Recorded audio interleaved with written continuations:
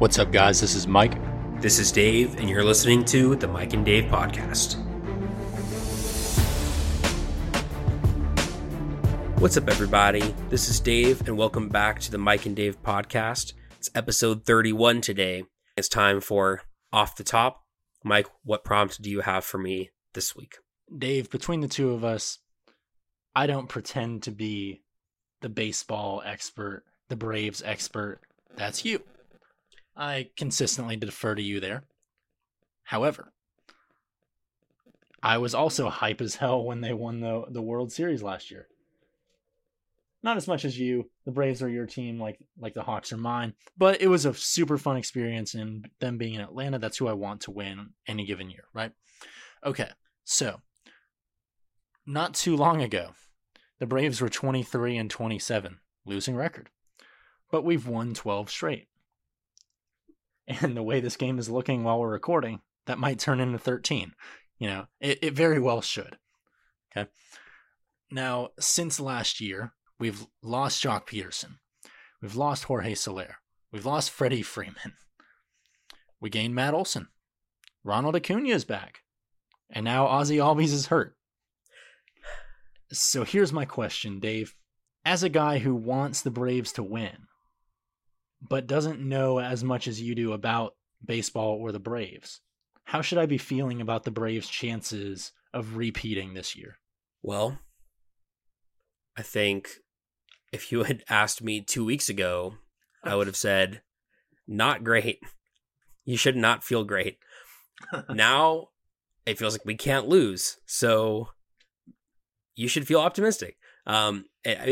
Baseball is a fickle game. It's interesting. And this isn't just baseball, but any sport really. It's really about whoever's hot going into the playoffs. The Braves were hot going into last year's playoffs, and they just rode that all the way through and to winning the World Series. Obviously, this hot streak is important right now. We're still trailing the Mets in the division. They're much improved. I don't even want to talk about the Yankees. They're so good this year. It's ridiculous. I think they've won like 73% of their games or something, which is way higher than any other team. We still got the Dodgers playing well. The Padres have been playing well without Fernando Tatis Jr., so that's tough. But Acuna's come back and he's provided a jolt. Our bullpen's kind of figured itself out.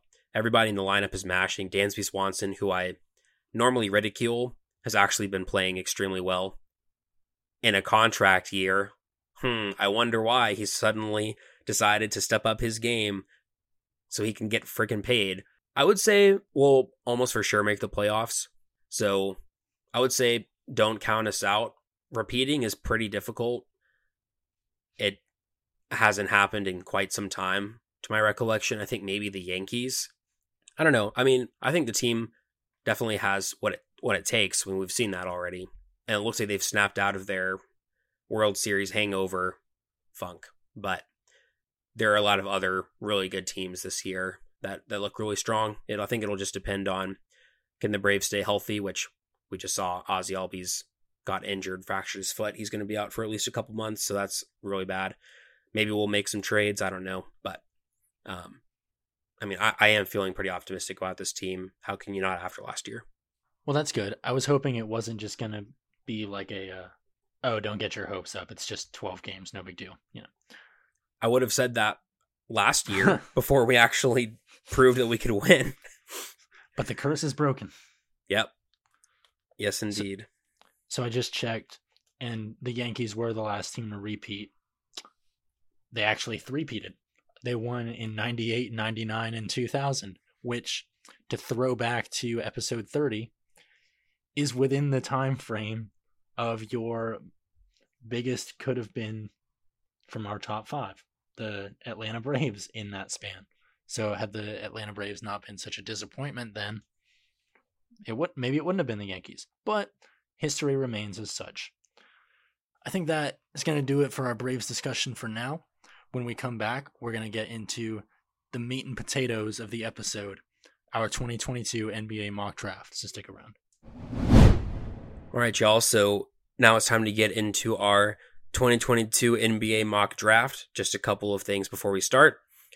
I'm going to get the first pick because Mike got the first pick in our NFL mock draft that we did a little while ago. We're recording this as of June 14th. So any trades that happen after that, obviously we can't do anything about. And we're also not like forecasting any trades in the mock draft. It's whoever has the pick, we're picking as though that team is going to draft that player. And the last thing is, neither Mike nor I know who the other one's going to take at any of these selections. So this is going to kind of be like a real-time mock draft where we go back and forth. And then even though I've planned out who I would take at each pick that I have, Mike very may well pick one of those guys for him. And then I'm going to have to scramble and figure out who I would pick, just like in the real NBA draft. So that's cool. Starting at number 1, the Orlando Magic have the first overall pick. I'm going to select Chet Holmgren. And this is for a couple of reasons. Number 1, I think he's probably one of the most unique prospects that we've seen in a long time. A unicorn, if you will. Not only that, but the Magic, they're going to have some of their big men going into free agency. Mo Bamba, Bol Bol, Robin Lopez, all going to be free agents. They have Wendell Carter Jr. at center right now. I think Chet Holmgren can definitely coexist with Wendell Carter Jr. and make a really good front court along with Franz Wagner. Jonathan Isaac, I hope he comes back and is successful, but at this point you can't count on that. So yeah, starting lineup, Cole Anthony, Jalen Suggs, Wagner, Chet Holmgren, and Wendell Carter Jr. Maybe they can actually do a little bit better than 22 and 60. But yeah, that's who I'm going to have them take. Okay. So already we got a shake-up. There's been a lot of debate between 1, 2, and 3, as is often the case, I feel like. But I'm picking Jabari Smith for the Oklahoma City Thunder here at number 2. This is a guy that we're seeing going number 1 on a lot of people's mock drafts, a lot of big boards. 6'10", projects as a big time stretch 4 in the NBA. He's also got decent athleticism, defensive ability. This is a kind of guy that I look at as sort of relatively low ceiling, but high floor. This is probably not going to be the best player on any championship winning team, but can be an immediate starter on a contending team. The Thunder are not one of those, but this guy projects to be a solid pro for years to come. Gives a lot of versatility and can really play in most anywhere. If you're the Thunder, you're just, stockpiling assets right now. I figure he pairs well with Shai Gilgeous-Alexander, Josh Giddey, Lou Dort, and we'll see what they decide on Jalen Horde after those efficient 7 games that he played at the end of the season. So Jabari Smith out of Auburn is my guy at number 2. Yeah, and those were the 2 guys I was going back and forth on. And that leaves me at number 3 with the third member of those top 3 guys that are being bounced around. Paolo Banchero out of Duke, going to the Rockets at number 3. The Rockets are really in a position where they'll just take whoever falls to them out of these 3, I think. And the reason for that is because they just need talent. And it doesn't really matter where. Specifically, I think on the wing, and that's where Banchero will play, probably at power forward, maybe a little small forward. But Kevin Porter Jr., Jalen Green, those are a couple guys who had pretty good years last year, or at least came on pretty strong in the second half of the year. Christian Wood's still good there. But yeah, I think Banchero is a guy. Not my favorite prospect, if I'm being honest with you. I think he definitely has some work to do, especially on the defensive end. He has all the talent, but I think effort-wise, he could stand to do a little bit better there. But he's still got a really high ceiling for me, and so I think with the Rockets being where they are as a franchise, they just kind of have to swing for a home run, and I think this guy is kind of the clear number 3 prospect in the draft, so the Rockets are going to get him at number 3. Yeah, when I look at Paolo Banchero, I'm just how hard are you going to try in the NBA? Because, I mean, you mentioned the defensive shortcomings, and that was widely just due to lack of effort at Duke. And if you're not motivated at Duke in Coach K's last season to play defense, I wonder about that culture in Houston.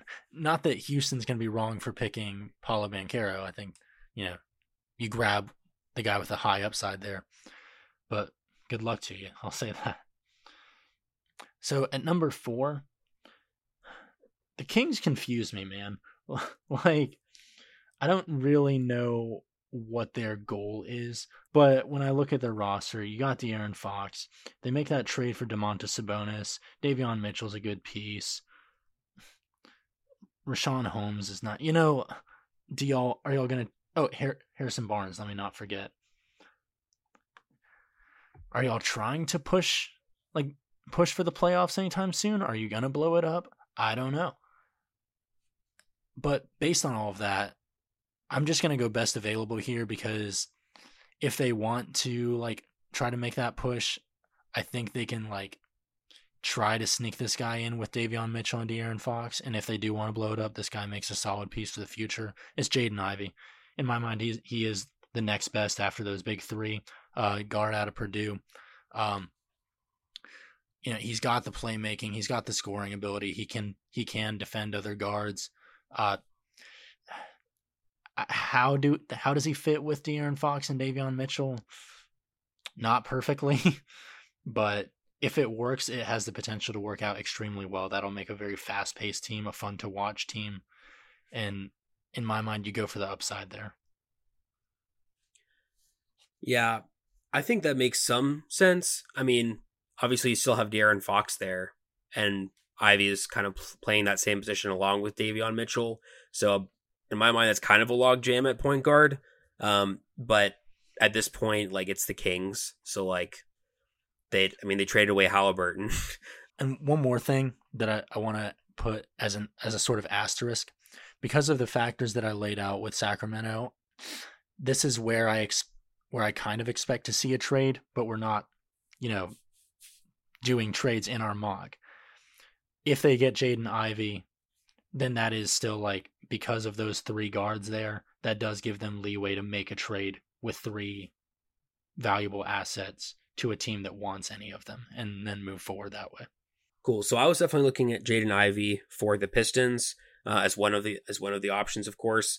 I think he could have been a pretty good fit next to Cade Cunningham in that backcourt. Killian Hayes, I just don't know if he's going to be the guy. It's been a few years since he got drafted, maybe a couple years, I can't remember, but he just hasn't really shown that he has what it takes to be a starter in the league. Pistons are an interesting team. I mean, they still have Jeremy Grant there. He's not really going to fit long-term with their timeline. I would expect him to get traded probably.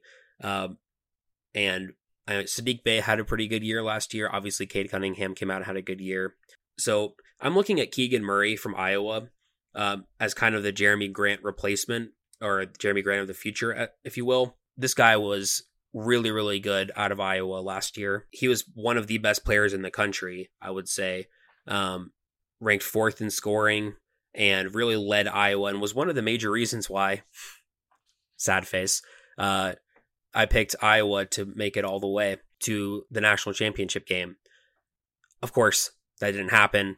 But I think Keegan Murray is still a guy who can come in, contribute right away for sure. Kind of be that stretch 4 next to Isaiah Stewart. So yeah, I'm going to have Keegan Murray going at number 5 to the Pistons. I like that pick. Especially, being a native Michigander. If I'm Detroit, I'm happy with Jaden Ivey or Keegan Murray. And frankly, that should make up the top 5. In some order, you should see these 5 players in my mind. Now at Indiana at number 6, I think it gets interesting. And I'm going to go ahead and take a guy that has the potential to be one of the better defenders coming out of this draft, if not the best. And that's Dyson Daniels, who's our first non-collegiate player coming out of this year's draft. He'll be coming from that G League Ignite. And this guy has all the tools to be a defensive asset right away. We're talking about a guy that's 6'8" with a 6'11" wingspan. He did really well at both the combine, like physically, and with the interview process. A lot of teams seem to push him a lot higher on their boards. That's what I'm hearing in the past like week or two. That he is moving up along the board, and to be able to pair him with players like Malcolm Brogdon, like Tyrese Halliburton, guys that are, not scrubs on defense, but are going to shoulder more of an offensive load, to be able to put in Dyson Daniels to go ahead and guard the best perimeter player, I think will help this team along quite nicely. And to be able to pair him with Miles Turner, have a perimeter defender with that interior defensive presence, I think would work really well for this Pacers team. Yeah, I think he could probably fit next to Halliburton fairly well. I would be surprised if Miles Turner is still a Pacer at the start of next season, if I'm being honest. I know he's got that injury history, but I think, his free agency is coming up pretty soon. I think the Pacers kind of just need to try to trade him, see what asset they can get in return. But yeah, I think Daniels is a guy who can go ahead and contribute, and just is one of those, like you said, like new like G League players who's gotten that experience playing against professionals in the past. And yeah, he should be a good fit in Indiana for sure. I know the Hawks, that's one of the guys that are there. People are saying they'd try to move up for. So if this happened, then they wouldn't quite get him at number 7, which would be unfortunate. But speaking of number 7, the Portland Trailblazers are picking there, and I'm going to give them Jalen Duren out of Memphis. This guy has crazy hops, super athletic big man. And with Yusuf Nurkic going into free agency, I don't know if the Trailblazers are going to try to retain him, especially with where the franchise is at right now. So I can envision them kind of replacing him with this guy in Duren, lob threat, offensive rebounder. Definitely has a lot of potential. I mean, he's not a threat from the perimeter right now, but the Trailblazers actually have some decent perimeter scorers already. Damian Lillard being one of them.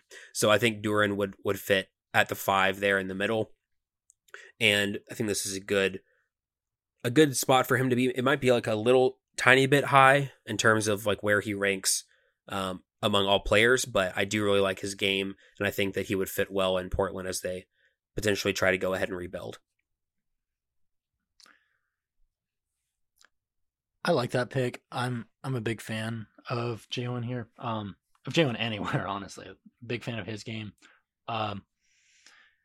And it makes sense, especially if Nurkic is on his way out. I know he loves playing with Lillard. That doesn't mean he's a lock to come back next year, I don't I don't know if the Trailblazers are going to spend the money on him, to be honest. Yeah, if the Trailblazers are ready to more or less like move on and just, try something else, and it makes all the sense that they wouldn't. At number 8 with New Orleans, I want to specify, this is not who I would pick, but it's who I think the Pelicans would pick given these 7 picks ahead of them. AJ Griffin out of Duke. Here's why I think the Pelicans would pick him. First of all, another Duke boy to pair with Zion and Brandon Ingram. Second of all, I get the type of feeling that AJ Griffin is not going to want to be in a small market. Something about him, I don't know what it is. Something about him makes me feel like he's the type of player that is going to want to like be in a bigger place, right? So that's perfect for New Orleans, who loves drafting players that they can't hold on to. Third of all, it doesn't stop there. This man, I say man, he's 18 years old. He's already had a fairly significant knee injury in both legs. He had, now I might be having these backwards. I think it was a left knee injury I think it was a right knee injury in high school, and then a left knee injury like preseason before this past like season at Duke. Now he was able to come back from that. Despite his like unorthodox looking jumper, it is pretty efficient. He does look like one of the better 3-point shooters in the draft. And so the appeal is there. He's got upside as a 3-and-D player. Sure, I'm not hating on him, but just something about, like, when I look at this, I'm like, oh yeah, this is the kind of player that might not be able to play that much and might want to leave. New Orleans seems like the team that's like, yes, our kind of guy. See Anthony Davis. See Zion Williamson. See next AJ Griffin. Dang. Sorry to any Pelicans fans who are listening. That's not a fun trip down memory lane. I was looking at him for the Spurs, but I think I'm going to go in a different direction. The Spurs are they're an interesting team because they've got a bona fide star who should have been an all-star in DeJounte Murray. Other than that, they just kind of have a bunch of young guys who are like, I feel like they're just promising, but they haven't matured yet, and we're not sure exactly what they're going to be. So it's just kind of tough to figure out like who they are, and also what they need. Because I mean, Keldon Johnson has had a pretty good start to his career. They still have like a log jam at those wing positions. Josh Primo, Devin Vassell, Josh Richardson, Lonnie Walker's going to be a free agent. So I think the Spurs are in an interesting spot of where they might go in this draft. And I could see them going in a number of directions. I am going to have them go to Kentucky and pick up Shadon Sharp, guard / small forward there. I think this guy is probably one of the like highest ceiling guys. He's still extremely young, still kind of figuring out IQ wise the game of basketball, especially at a high level. I think he's got a ton of athleticism, really long arms at 6'6", and I think he's one of those guys you watch him move and it's just like, yeah, that guy is an NBA player when he's on the court. I think it's a little bit risky, but at this point, the Spurs, I think they've got to try to swing for the fences. I know I've said that before, but I think the Spurs are another team. Like they need to try to find that second star to go alongside DeJounte Murray, and potentially Sharp could be that guy. There's still a lot of unknowns about him for sure, but I think, if anybody's going to get the best out of him, it's going to be Pop.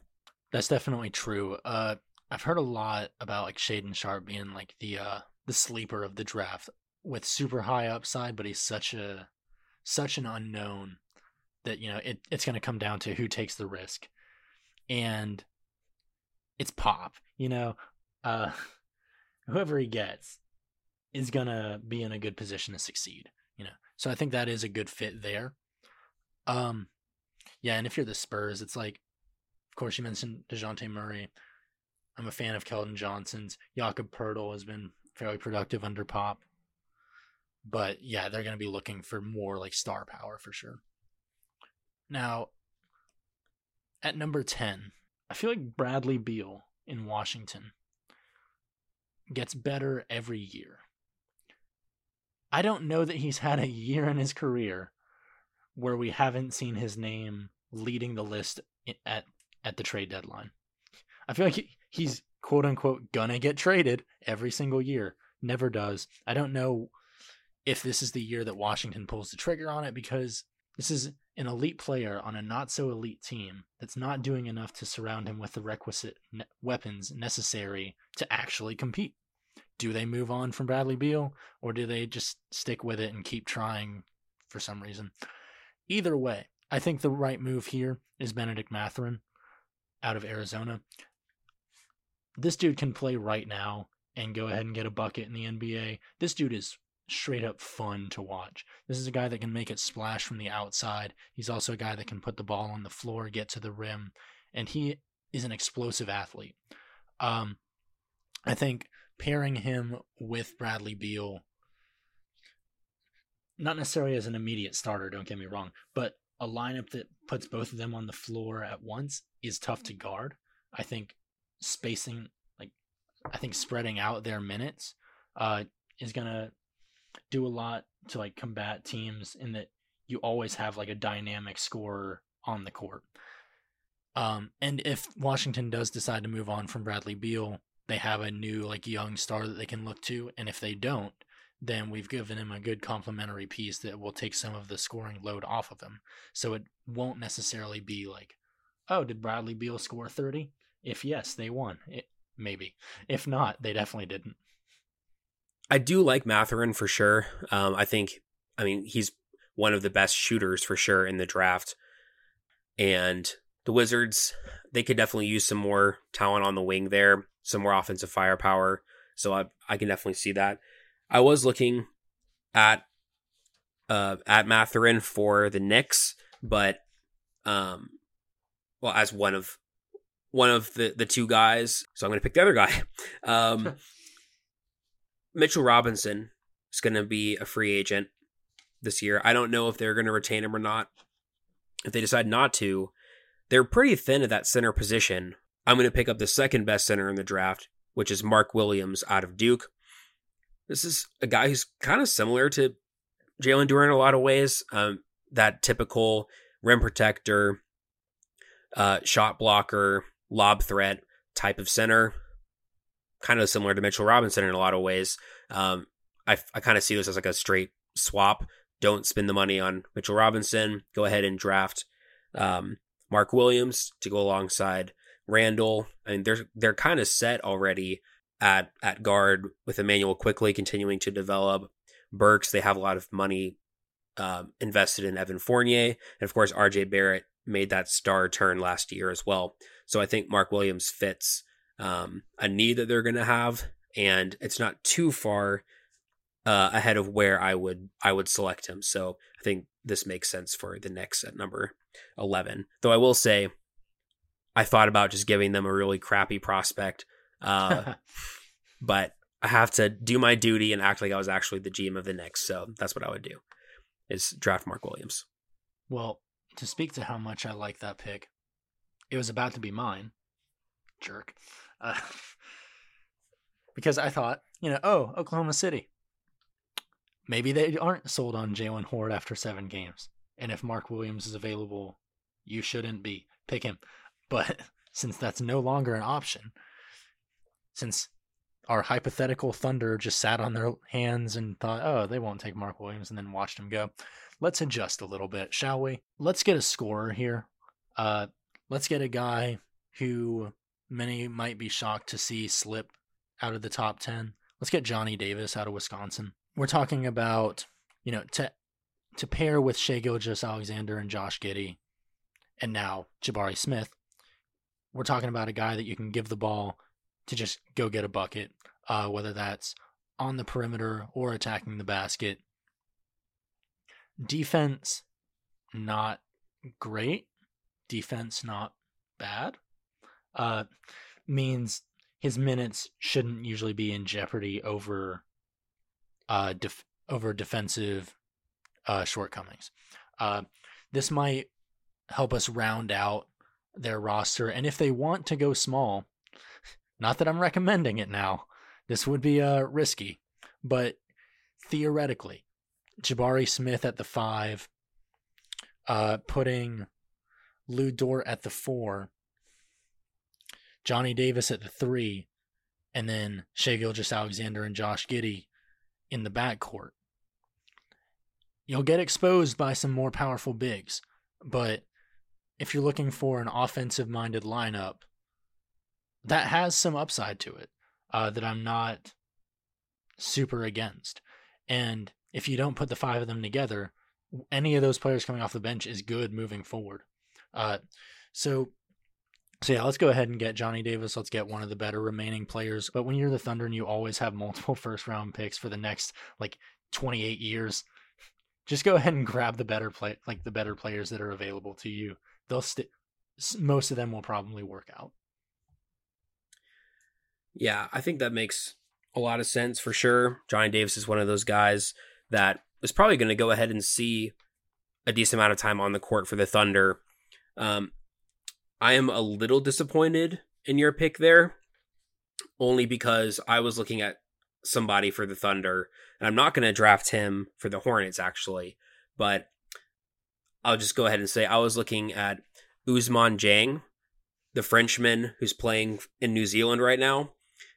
because he seems like the typical Oklahoma City Thunder draft pick. He's playing in Australia / New Zealand. He's kind of positionless. He's like 6'10", but he has some ball handling ability. He can shoot a little bit. He can do everything kind of well. Like, he just seems like that type of guy. Just throw him on to the Thunder with Pokusevski and Josh Giddey. Terrence Ferguson was a guy who played there and they drafted. Like, he didn't work out, but still. Like, so I was just thinking, like, man, that's just like a perfect fit. But I do like Johnny Davis. I think he's probably better than Jang right now. So I can't fault that. But I was like kind of hoping that you would pick that one. Regardless, I've got number 13. And interestingly, I've got back-to-back picks for the Hornets at number 13 and number 15. So I'm going to try to address a couple of needs. First of all, I'm not actually going to say anything because Mike's picking in between. I'll consider it. All I'm going to say is I'm looking at a couple different positions for the Hornets. I think one of these is probably more likely for the Cavaliers to draft than the other. So I'm going to go ahead and draft a small forward for the Hornets. I'm going to draft Ochai Agbaji out of Kansas. This is a guy who I think the Hornets could really, really use on the wing. He's a physical specimen, 6'10" wingspan, 42-inch vert, 6'6". Definitely can play at the 3. Also probably the 4. He's a pretty good ball handler and passer as well for a wing. So he's going to be able to help out a little bit, even though LaMelo's kind of got that covered for him. But, I think he could probably be the first upperclassman drafted. And, a lot of times we see like the one and done guys go pretty early, and that makes sense. But, this guy has a championship pedigree now. He won the national championship with Kansas this past year and was arguably their best player. So, yeah, I think this is a home run pick for the Hornets here at number 13. Well, I agree with that. Ochai Agbaji is quite possibly my favorite player in this draft. One of the guys that I'm hoping could potentially fall to Atlanta, but I doubt he will. Assuming the Hawks don't trade up. I don't see Agbaji falling to 16. So, needless to say, I love the pick, and if I were the Hornets, I would have drafted that same player. Great. Moving on to Cleveland. Cleveland impressed this season. Like, shout out to them. They've been drafting well. What? Their players are coming together. I think one question mark we have is with Colin Sexton. He's going to be a restricted free agent this offseason. He's missed some time with injury. They don't seem to need him. I imagine he won't be there next season. So I'm going to go ahead and draft a guard to replace him. Let's stick in this horrible state of Ohio and go ahead and grab Malachi Branham out of Ohio State. So we have a guy in Branham that has the capacity to guard multiple positions. I'd say comfortably defend 1 through 3. Not to mention shooting just about 42% from 3 this season. Darius Garland will be the initiator on offense. Let's not be silly about this. But Malachi Branham is also more than a catch and shoot player. He has the playmaking capacity to be an initiator. He can find his own shot, which will take some of the load off of Darius Garland there. But he can also hit the catch and shoot threes as well. So I like this pick. I like this fit with Cleveland. So Malachi Branham out of Ohio State. It's always nice to keep it same state, like when we saw DeAndre Ayton going from Arizona to Phoenix. So I'm going to keep that kind of situation going on here in Cleveland. All right, yeah, I think that makes a lot of sense. Colin Sexton, we don't really know what we're going to get from him in the future. I think it makes sense to go ahead and get another shooting guard to pair with Darius Garland. And Branham's probably the best player available at that position that's remaining. Now, I'm up for the Hornets again. I got small forward, potentially small ball 4, with number 13. Number 15, I think we still got to look at that power forward position.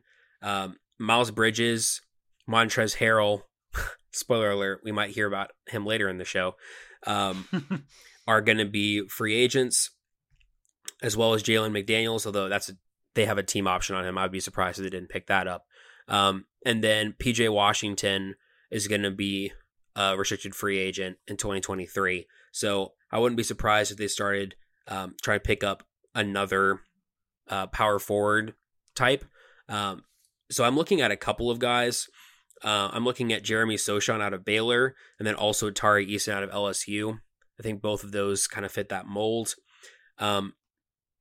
Honestly, like, I'm kind of selfishly want to pick Jeremy Sochan because I like Tari Eason more for the Hawks. I think I am going to go with Jeremy Sochan, though. I think he's a very interesting prospect who can kind of do a little bit of everything. He's a guy who can do a little bit of playmaking, actually, at that power forward position, kind of like Boris Diaw, as a comparison. Do a lot of like the little things well. He can rebound a little bit, a lot of defensive versatility as well. Like, he can switch onto guards. But I mean, he's got the size to battle with bigs as well at 6'10", 230. Maybe not centers, but definitely he can fit at that power forward position. So I think that kind of fits in well with the Hornets as one of the better offensive teams in the league, but they definitely need more on the defensive end. And I think Sochan could help maybe like right away starting to guard their best wing player. Because right now, I mean, Gordon Hayward, Kelly Oubre, I don't think those guys are up for the task. So yeah, I'll have them picking Jeremy Sochan out of Baylor. Well, that worked out perfectly.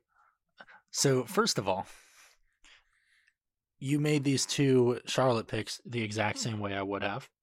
So shout out to us thinking alike. Hey. Yeah, so I also would have taken Jeremy Sochan. He can guard all 5 positions. I mean, I feel like nowadays when we say guard all 5 positions, there's usually an asterisk there. And where that asterisk lies is like, if it's a big, we're talking about like a new school big and not like a dominant, like back to the basket big. Usually if we say a guy can guard all 5, we're talking about switch situations, not like, oh, put him on Joel Embiid and he'll be fine. So I'm gonna put that clarifier there. I'm not saying every time they play Philly, Jeremy Sochan should be on Embiid or whatever. But he is a defender that you can confidently put out there, know that he's gonna like do fine in whatever defensive system you want to run because he can switch onto whatever at any given point, even if it's not the primary assignment. The other reason it worked perfectly is because Tari Eason is who I want. Yes. Assuming we don't get Ochai Agbaji. Just asterisk. So, SEC Sixth Man of the Year. Tari Eason is a guy that shined in that role in limited minutes for LSU. That gives me good character vibes, right? You like play the role you're given, you do what you're supposed to do. Looking at his size, 6'8", 217, 7'2" wingspan. That makes him part of the +6 club, which I like. He's got a decent shot to him. But I'm looking at that defense, man. Ooh, buddy. Let me read this stat for you, because it's pretty dope. This season at LSU, Tari Eason had a block percentage of 6.5 and a steal percentage of 4.6. And those percentages basically mean, like, of all the opponent's possessions while he is on the court, that is the likelihood that possession ends with him getting a block or a steal. So while he's on the court, 6.5% of the opponent's possessions ended with him blocking the shot. 4.6% ended with him stealing the ball. Now, you might be wondering, that's a kind of obscure stat. Is that good? Is that bad? He's the first to post 6+ and 4+ since Matisse Thybulle in 2019. And you already know, if you've listened to like 2 episodes of this podcast, you know we love Matisse Thybulle out here. And Tari Eason looks like the next great defender coming out of college based on those metrics. Now, I should add, Eason's again was 6.5 and 4.6. Thibault was 8.1 and 6.6, just to speak to how freaking great Thibault is. But Tari Eason has a bit of a more developed offensive game than Matisse Thibault, and great defensive instincts. Whether we play him at the 4, with or without the departure of John Collins, or we put him in different lineups, because despite being 6'8", he has the lateral movement. I think Tari Eason just gives the Hawks a ton of versatility, a great defender, which we need, and a player that we can just plug in a bunch of different positions and know that he will be accepting of that role, at least to start off, right? You got to start somewhere. And he will probably thrive in that role. So Tari Eason out of LSU, if we can't get Ochai Agbaji, this is the guy I want, and this is the guy the Hawks are taking here. Well, that worked out for sure. Because that's kind of what I was like. Tari Eason is more of the guy that I want for the Hawks for sure. So I'm glad that you took him. I'm glad we were on the same page there. I agree with everything that you said. The only thing that I'm curious about is how Nate McMillan will deploy Tari Eason if he's going to see minutes right away. I mean, we saw Jalen Johnson barely play this past season.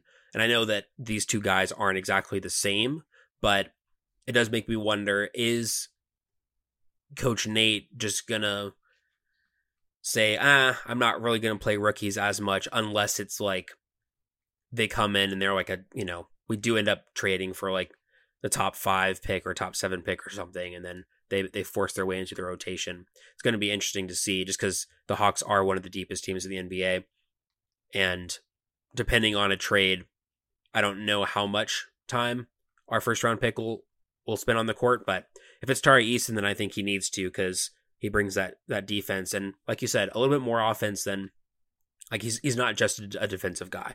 So I definitely like that pick. Now, moving on to number 17, the Rockets. I could go in 2 ways here. I could go a backup point guard behind Kevin Porter Jr. Dennis Schroeder's going to be a free agent. John Wall's got his player option, which he's probably going to accept, but then like they probably won't play him still. That's just kind of a weird situation. I don't know. So they do need another point guard there. But then also, like, they just need talent. They just need whoever's going to be the best guy available. That's what they did when I picked Paolo Banchero for them at number 3. And I've already talked about this guy earlier. I think I'm going to go with Ousmane Dieng, the Frenchman who's out of the New Zealand Breakers. You heard me talk about some of his skills previously. This is a guy who's not going to be able to contribute right away, but he's got a lot of tantalizing skills. One of those like high upside guys who you hope can turn the corner and be able to grow into something special. So yeah, so I think I'm going to go with him for the Rockets, though I was definitely looking at a couple of point guards, specifically Kennedy Chandler. But yeah, I'm gonna go with Ousmane Dieng here. Okay, I like that. And as we saw last year, Houston is not afraid to reach over to the eastern hemisphere of the planet for their players. We saw them take Alperen Şengün and Usman Garuba last year. So let's just add to that. Moving to 18, we've got Chicago. Let's go ahead and assume that Chicago is going to lose, or at least have a disgruntled Zach LaVine. Let's get another guy that can put the ball in the basket and play some defense while he's at it, and that's E.J. Liddell out of Ohio State. I think this guy made great strides this year as a shooter specifically. As a freshman and pretty much as a sophomore as well, this was a guy that just wanted to get to the basket for the most part, but we really saw him expand his range this year, and I think that's great ahead of the draft. He decided to go back to school for his junior year, and I think that helped his stock a lot. I think it's going to help his placement on an NBA roster. And looking at Chicago, where they have guards in Lonzo Ball, Kobe White, Alex Caruso. They have DeRozan, a ball dominant player, but they also have like Vucevic. They have Patrick Williams. Like, to be able to put EJ Liddell out there on the wing without having to put too much pressure on him to be a scorer because we have all these other good players around him, I think this is a good fit for both the player and the team here. Yeah, he would have fit better on the Timberwolves, though. That is the one guy who I had circled for the Timberwolves, because he would have just felt really, really great there. And Jared Vanderbilt is a fine player, but like EJ Liddell fitting really nicely in there at power forward. But that's not an option now. So let me see. Well, here are like the next few guys that are on the big board. Guard, forward guard. So, I don't really think that the Timberwolves need a guard, if I'm being honest. But I think at this point, they just need to trade out. There's nobody who I think is worthy of the number 19 selection who's still available. But whatever, I'm just going to have to choose somebody anyway. And I guess what I will say is that for the most part, the Timberwolves, starting Beverly at point guard, D'Angelo Russell at shooting guard, they don't have a ton of depth behind those two guys. Patrick Beverly is going to be a free agent, not this offseason, but next offseason, as well as D'Angelo Russell. So it does make a little bit of sense for them to go ahead and draft a guy who could potentially be their point guard of the future. There are a couple of options here. There's Ty Washington out of Kentucky. I'm going to go ahead and tell you right now, I would not draft that guy. I don't think he's very good. So I'm not, spoiler alert, I'm not going to draft him. So I think I am going to go with a Tennessee man, Kennedy Chandler. This is a guy who, performed pretty well for Tennessee. I think he does have some size questions for sure. A 6'1", 171.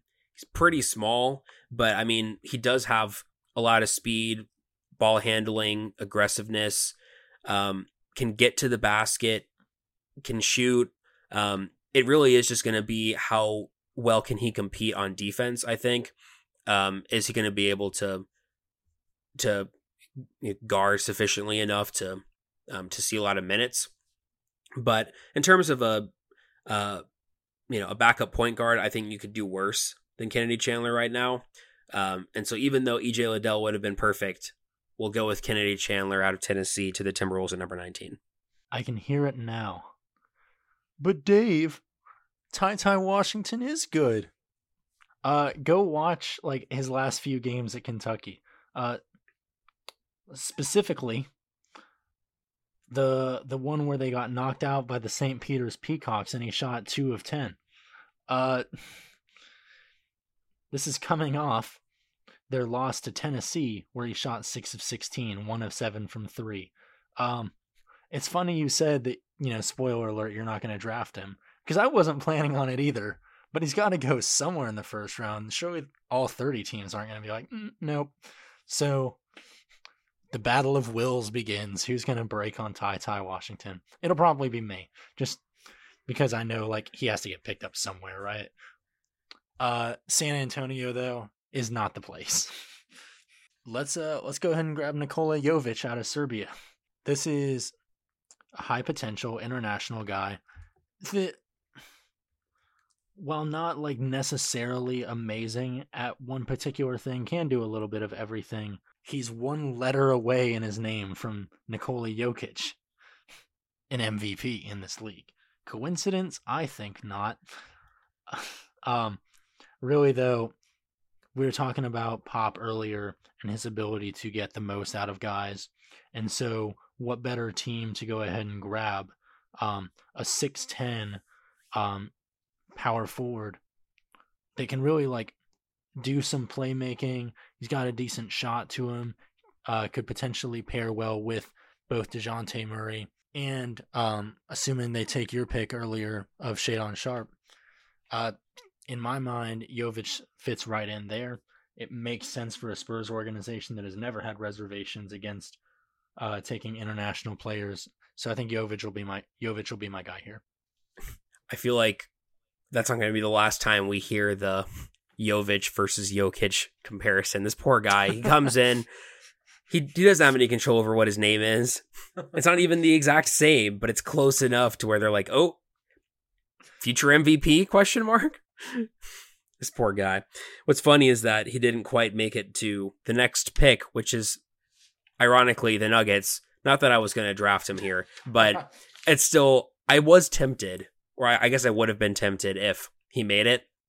Just the Nuggets GM is just, his mouth is watering like, enough. Do my eyes deceive me? Right. Another one. No, so yeah, that makes sense. Speaking of the Nuggets are in an interesting spot. Obviously, Jokic balled out again this year.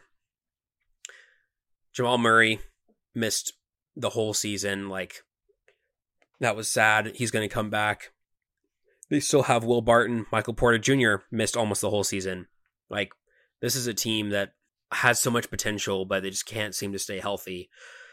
I'm looking at who's left on my board, and I think it's about time for the next Steve Nash to be drafted. Now, the only reason I'm saying that is because he went to the same school.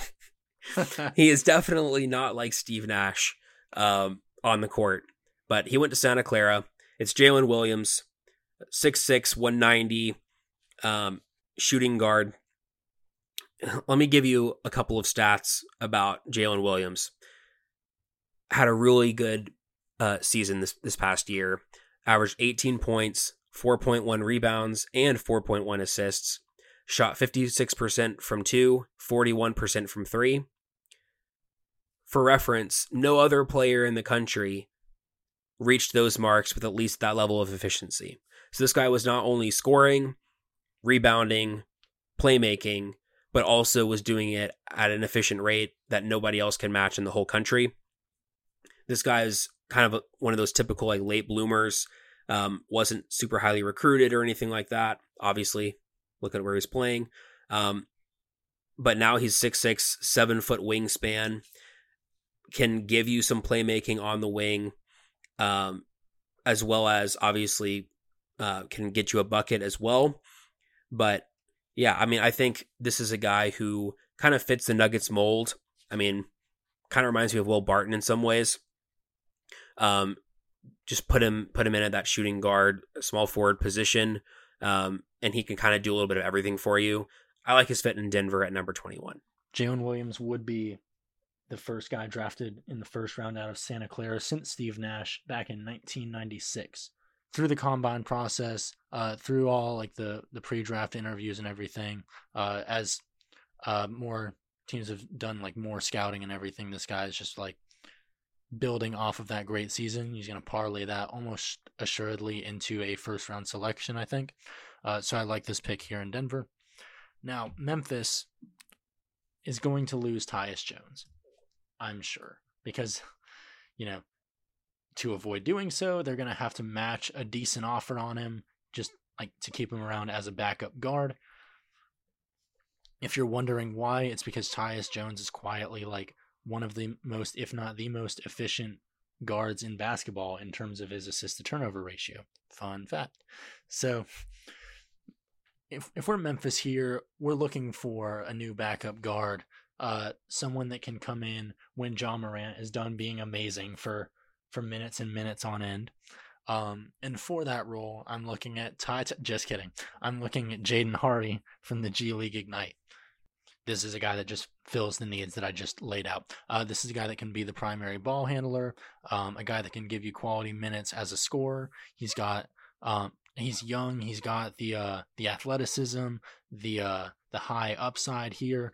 And Memphis has been doing well at drafting lately. I mean, you look at obviously John Morant, but you look at like Desmond Bain, you look at Dylan Brooks, like they're doing well here, and I think Jaden Hardy is the good like next move, a guy that like adds that next level for their team in terms of a playmaker that's not named John Morant. Sorry, Ty Washington. You thought for a second maybe no. Yeah, I was looking at Jaden Hardy in these few selections as well. I think in terms of upside, it makes a lot of sense to go for a guy like him. Next, at number 23, Philadelphia 76ers. I'm going to give them another guy from the G League Ignite, MarJon Beauchamp. This is a dude who's actually kind of similar to Matisse Thybulle. I won't say that he's exactly as good of a defender as him, but he is one of those typical long-armed wings who can contest shots, averages a decent amount of steals. He averaged 1.5 steals in the G League, 15 points, 7 boards, 2.5 assists. He is probably a little further along offensively than Matisse Thybulle is, but I think that would be a really interesting combination with the two of them coming off the bench. Like, that would be pretty difficult to overcome if you're a wing player, especially a wing player coming off of the opposing team's bench. I don't know if you're going to be able to get too much off of these guys. Yeah, I mean, this Beauchamp, he's 6'6", 7'1" wingspan, huge hands. One of those guys, I think him and Matisse Thybulle can just switch on to whoever and dominate on defense for the Sixers. Looking at the Bucks, this is a team that's competing now, as is the case when we reach, as is typically the case as we reach the end of the first round in any draft, right? So let's look at guys that can come in, contribute right away, without necessarily needing to like have huge roles carved out for them. And when I think of that kind of player at this point for the Bucks, I'm looking at like a Jake LaRavia out of Wake Forest. The big thing for him is going to be that he needs to come in and hit those 3-point shots. He's going to get a lot of open looks because of Giannis's penetration at the rim. But if he can stand pat and knock those down, we've already seen the playmaking at his position. We've seen his defensive utility. We know that he can come in and play those minutes. Bobby Portis might not be back next year, and Jake LaRavia could be a serviceable replacement there, in time. But the 3-point shooting is going to determine whether he has a 4-year career or 14-year career. But if he can hit those, I think this works out really well for Milwaukee here. Yeah, I think out of the guys in that position, he's definitely the best remaining. So I think that makes a lot of sense for the Bucks. Now I'm picking for the Spurs. So this is the Spurs' third first-round pick this year. I gave him Shadon Sharpe. Mike gave him Nikola Jovic. And so now I've got their final pick of the first round. And there are a few guys left who I think are options, but I'm going to go with Blake Wesley out of Notre Dame, shooting guard. He's very physically gifted. He really made some noticeable strides this year, specifically on defense and playmaking as well. And I think he has the ability to be a steal at this point. That was definitely a guy that I was considering in these last few picks, but it's not who I was looking at for Dallas at 26. Dallas needs a few things, but one thing that's sticking with me from the playoffs is watching Luka just expend all of his energy on offense and then get attacked on the defensive end. Maybe let's get a guy that can sort of counteract that can go, okay, we're gonna work on some switch defending. I'm gonna take on the pressure of defending that primary ball handler. Let's get a guy that can guard legitimately 1 through 3. Dalen Terry out of Arizona.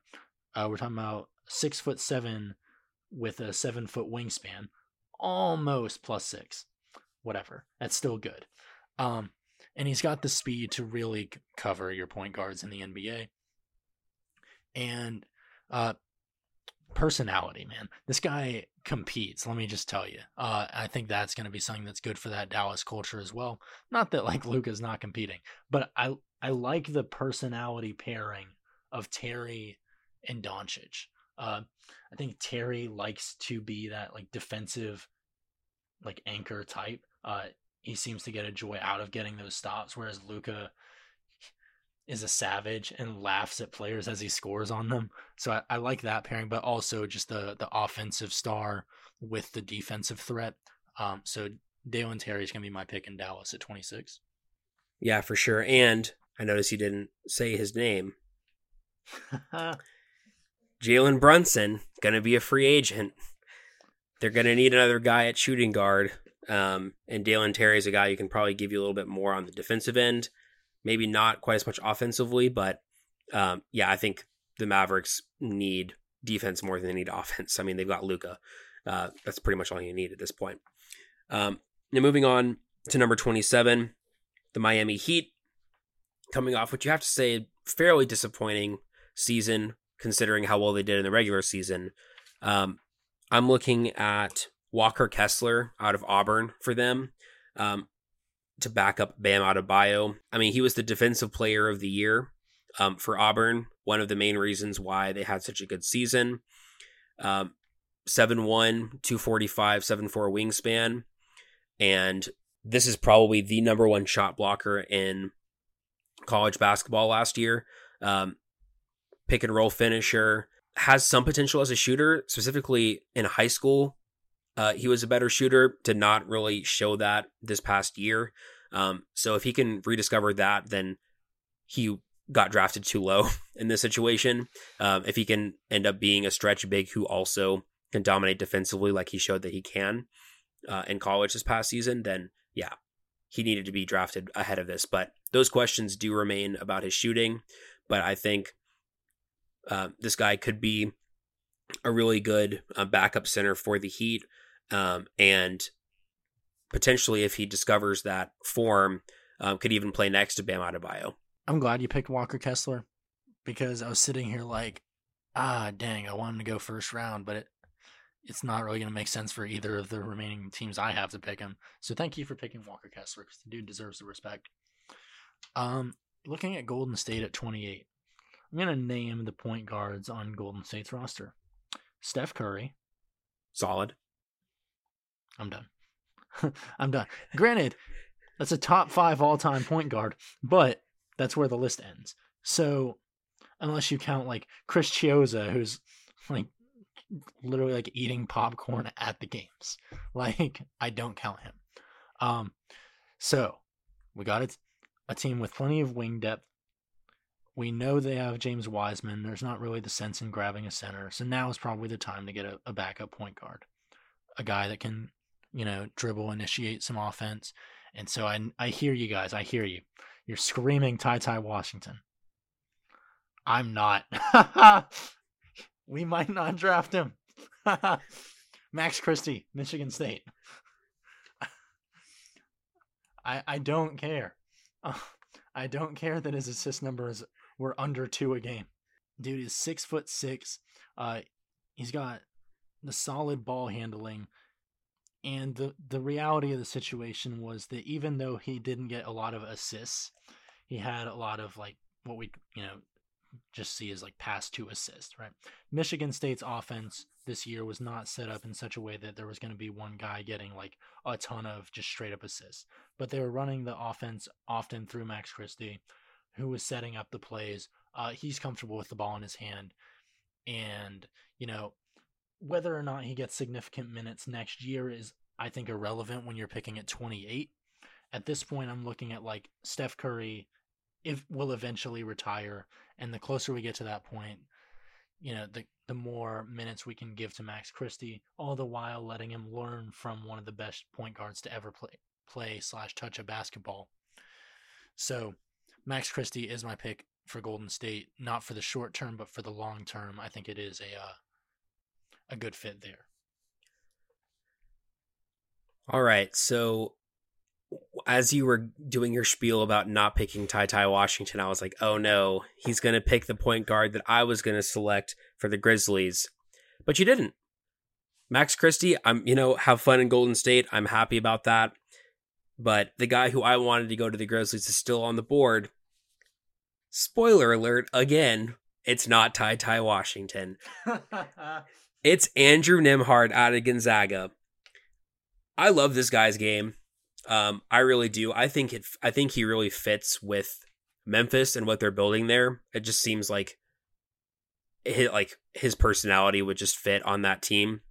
Not only that, but this is a dude who just continued to get better and better over time for Gonzaga. He was the catalyst for that team, making plays whenever they needed it, really strong leadership skills, and by all accounts has continued to increase his stock at the combine with interviews with teams, all of that. I would not be surprised to see him sneak into the back of the first round. This is a guy who has a lot of experience playing for a winning program, and is somebody who could come in. I know that we picked up Jaden Hardy earlier for the Grizzlies. I think Nembhard's more of an actual point guard, and is also probably more ready to go ahead and start right away, or not start, but get minutes right away. I'm also a fan of his game, so glad he's getting that shout here.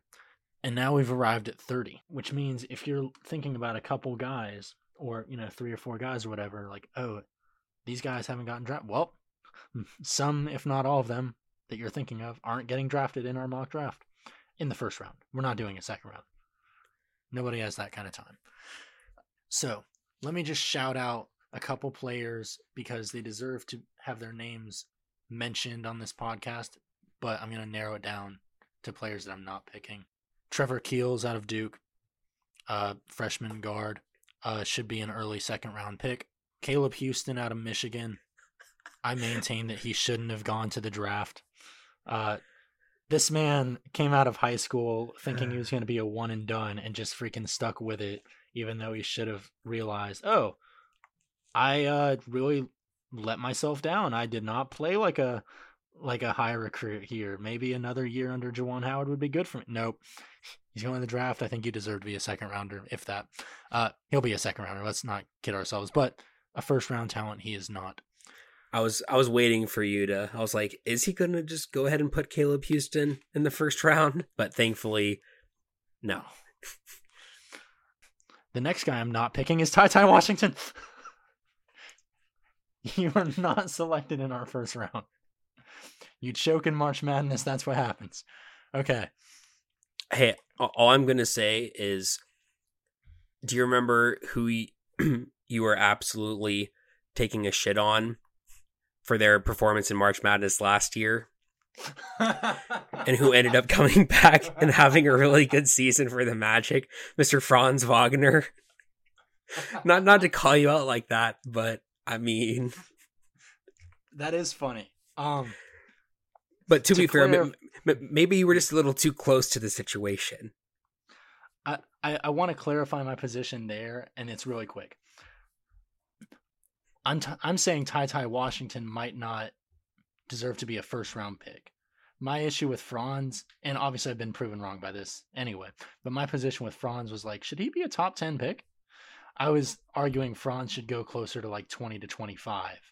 I'm saying Ty Washington shouldn't get drafted in the first round.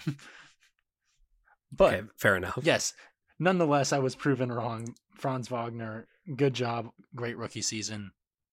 Proud of you. You proved me wrong. I'll eat the crow on it.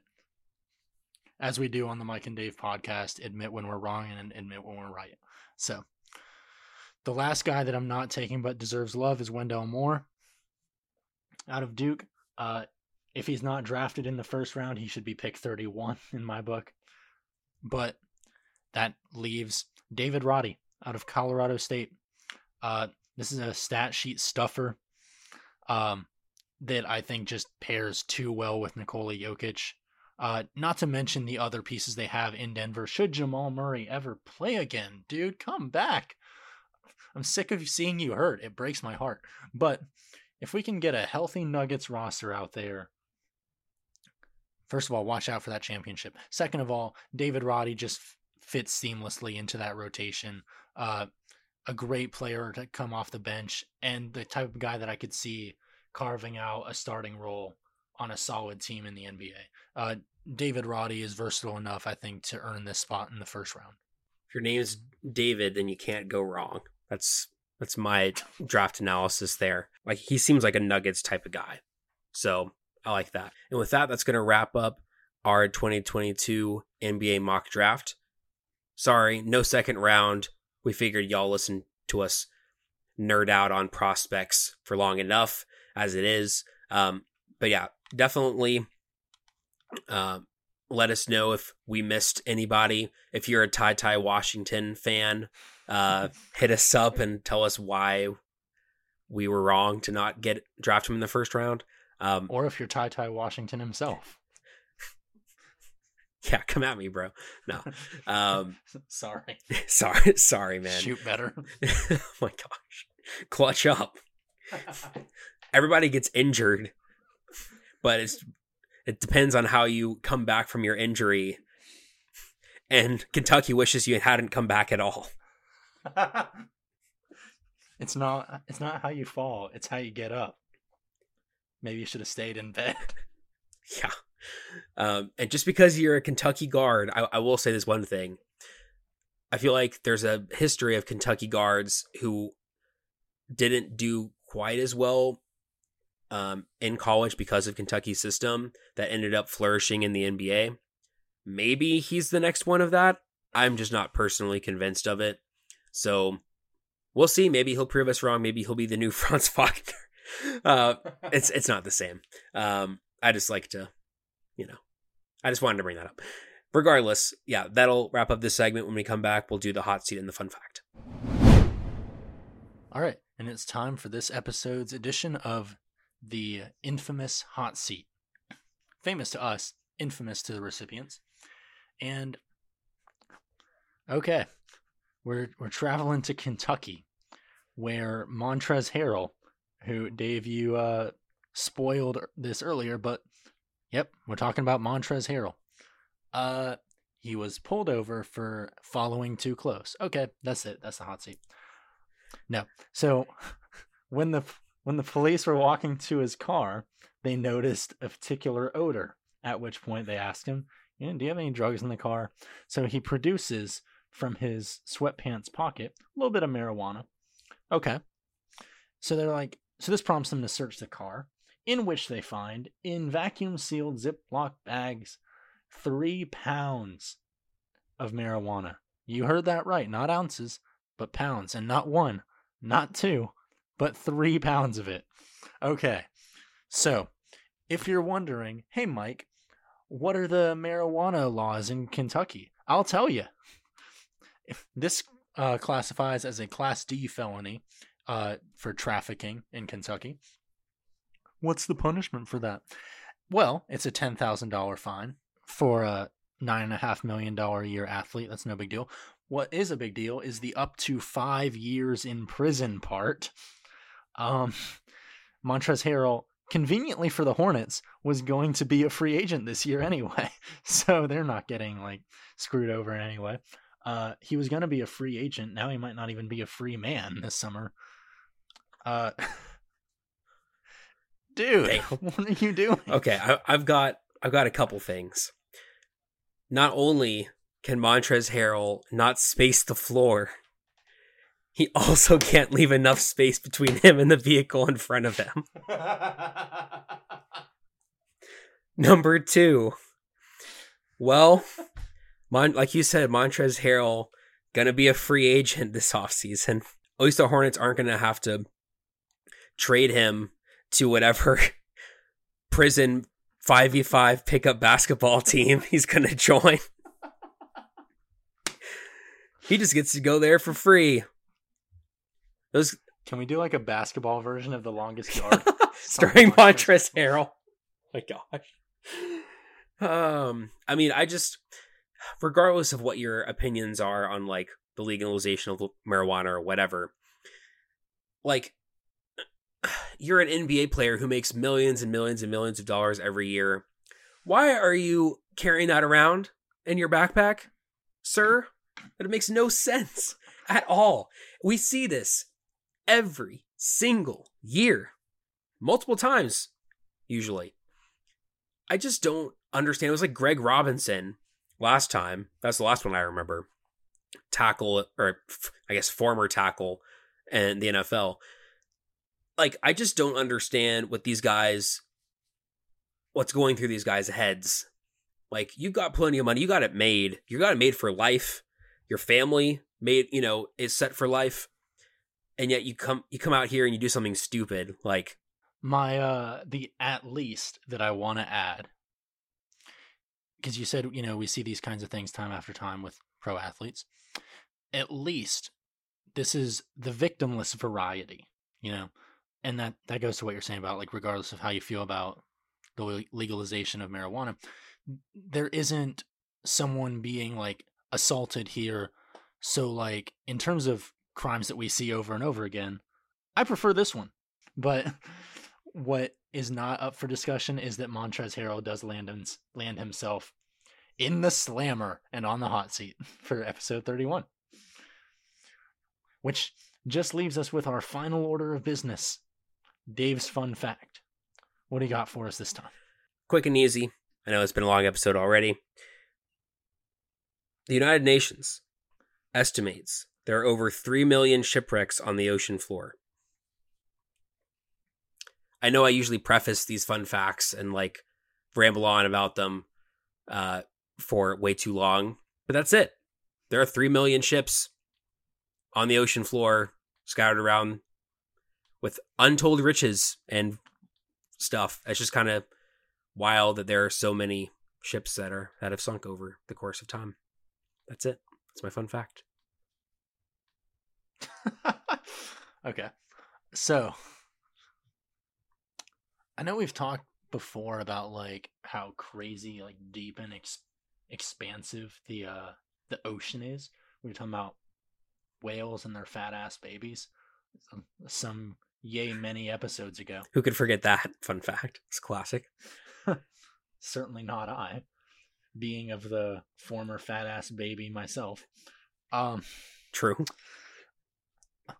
So the ocean has this room for not only these lardo whales, but also 3 million shipwrecks. And ships aren't made out of like banana peels or anything, so we don't have like a bunch of biodegradable ships down there. They're just chilling, like metal and whatever.